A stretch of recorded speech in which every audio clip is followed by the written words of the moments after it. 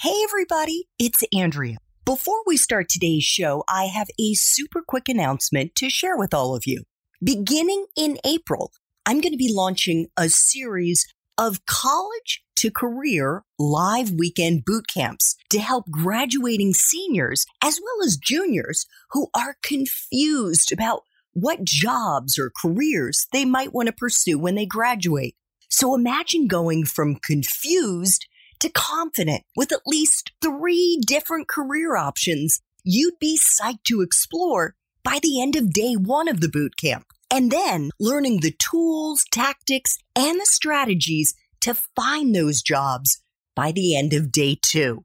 The boot camp is live and it's led by me over Zoom. And you can learn more about it at College to Career Academy. That's college, the number 2, career.academy. Or you can just look me up on LinkedIn and check out the featured section of my LinkedIn page. I can't imagine a better graduation gift for the college students in your life. Thanks so much for listening, and I know you're going to enjoy my next incredible guest. Hi there, I'm Andrea Koppel, and it's time for Coffee, the podcast where you get to hear firsthand what the jobs and careers that interest you the most are really like. Hey there, Java Junkies. Welcome to another K-Cup mini episode of Time for Coffee. By the way, K-Cups come in 3 sizes, single, double, and triple shots, or roughly 1 minute, 5 minutes, or 10 minutes in length. So if you don't have time to throw back an entire caffeinated career conversation, these K-Cup mini episodes of T4C can give you a quick caffeinated fix, whether you're on the go or you only have a few minutes to binge. So grab your mug and take a chug, because it's time for a caffeinated career double shot K-Cup with my guest, Dave Asprey. Well, speaking of a time when your body was fucked up, you mentioned in the book that your body really started breaking down when you were only 14. Yep. You described your body as a shit show. And that was despite the fact you mentioned that you at one point weighed over 300 pounds. You also wore, what was it, a size 46 pants.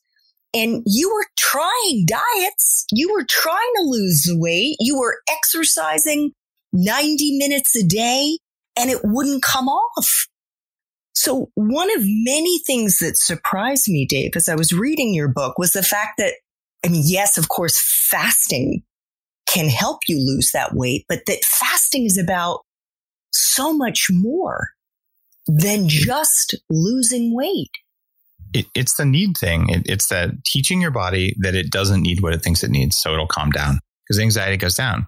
And when you realize I have the power to go 24 hours without eating, without suffering and feeling like I'm going to die, it changes. You go to the gym, you pick up some heavy stuff, and the body says, oh, I guess I can do that. And it gets stronger. So fasting is really a spiritual, emotional, mental exercise in showing your body, no, you're not going to starve. Even though it's telling you I'm starving, it's time for lunch, but it's just not real. You can go 2 or 3 months without food without starving. But we start reacting to the world around us when we think we need all these things that we don't need. I need to check in on my social media. I went through a time very early on where I was, we'll say, addicted to the internet. This will sound weird, but there was a time when you could know everything on the internet. And as an early pioneer, literally, there were only so many news groups and we didn't have web pages. Right. So you could read all of them. And I did. Right. And they started getting bigger and bigger. And then the web came out and all of a sudden there were these web pages. And for about 6 months, I was like terribly stressed. I can't keep up. Like there's just more than I can do. And I'm used to knowing everything going on in this super tiny community. And then, if my email went down, I would get seriously anxious. Like, oh, how will I communicate? What will happen? But I'm like, who the F cares? Right. So, okay. So you don't have your phone with you for a while. It doesn't matter. But the voice in my head was really strong. It's the end of the world. It just wasn't, right? So most things, in fact, I'll say everything that feels like the end of the world when you're young, it's just because you don't have the benefit of thinking in terms of decades, right? And very few things are the end of the world. even if it's a serious health problem. You're like, no, I've got this. I'm going to handle it. And that inner peace is something you can cultivate. And it starts with having more energy to generate the inner peace and to understand what's going on with the voice in your head. But that voice in your head is what's going to make you send the angry email you shouldn't send at work. It's going to make you yell at people you care about. And some of it's biological because you ran out of energy to regulate your emotions. And some of it's just, it felt like a big thing, but in reality, it wasn't. And fasting is one of the simplest ways you can actually see reality better. You can fast from alcohol. In fact, I would challenge you to do that. Go 30 days without drinking. Even when you're young, you can handle it. You can drink. Most people, when they're up to about 23, 24, yeah, I can drink 4 nights a week and I'm okay, right? You're still burning the candle at both ends. And then usually by the time 25, 26, man, you know what? That's costing me. I think I'll just drink on Friday and Saturday, right? And this is a standard thing that everyone who hits 25, 26 goes through that. And then you go, all right, maybe I'll have to take care of this. And you realize, oh, I'm jiggly where I don't want to be. And we all go down this path. I'm just saying, if before that you say, I'm going to choose to do the things that give me the most energy and power, you will look better, but more importantly, you'll act better and you're better equipped for relationships, for careers, for everything else. Or there's a chapter in the book or a part in it about fasting from porn, right? And this is a major thing right now. There's those big 3 things, fear, food, and sex. All of those are pushing your buttons all the time. So if you have a problem with porn or masturbation, which is really common, then hey, do 30 days, especially for men, without an orgasm. You and did I published that. my data for a year. You wrote about that. Yeah. You went. I published the graphs. Didn't you go a couple of months?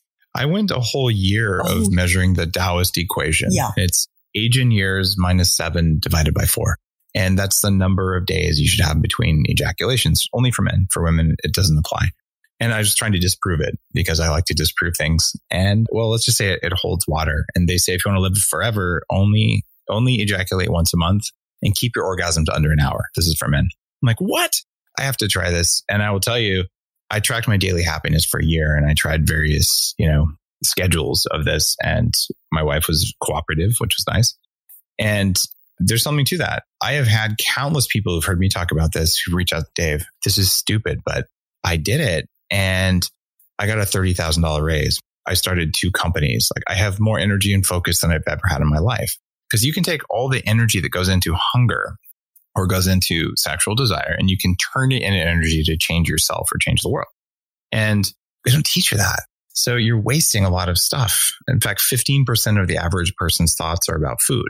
Fasting, the way I talk about it in the book, you can do it without suffering and pain, but you actually have more energy and you spend less money and time doing that. So you start there and then you say, all right, maybe, I will go for a while without ejaculating. You can still have sex if you want to. You just don't finish if you're the guy. And the amount of energy that goes into your life, it's stupid. It's orders of magnitude more than you're used to. And then you say, oh, actually, I have the motivation. Because motivation is part biological power and then it's part getting out of your own way and not letting the procrastination, the fear, if I do this, I might fail. It's better. This isn't you thinking. This is your meat telling you it's better you don't try that. Because if you try that, you might fail. Then no one will love you. Like, screw that noise. Just go do it anyway and give it a try. But it's about owning that voice in your head and toning it down. You can train the voice in your head like you train a dog and it'll eventually become relatively well behaved. But you still don't leave a raw steak on the counter around the dog because it's always watching. And that's the path of growing your career, growing your relationships, and just owning your own biology. That's why I created Biohacking. That's what it is. Thanks for tuning in to this K-Cup mini episode of Time for Coffee. If you want to listen to our entire caffeinated career conversation, please check out the show notes for this episode. Thanks so much for listening to Time for Coffee, where the professionals in the jobs that most interest you always have time to grab coffee 24/7, no matter where you live. I have one quick favor to ask you. Remember to rate, review, and subscribe to Time for Coffee. Thanks so much.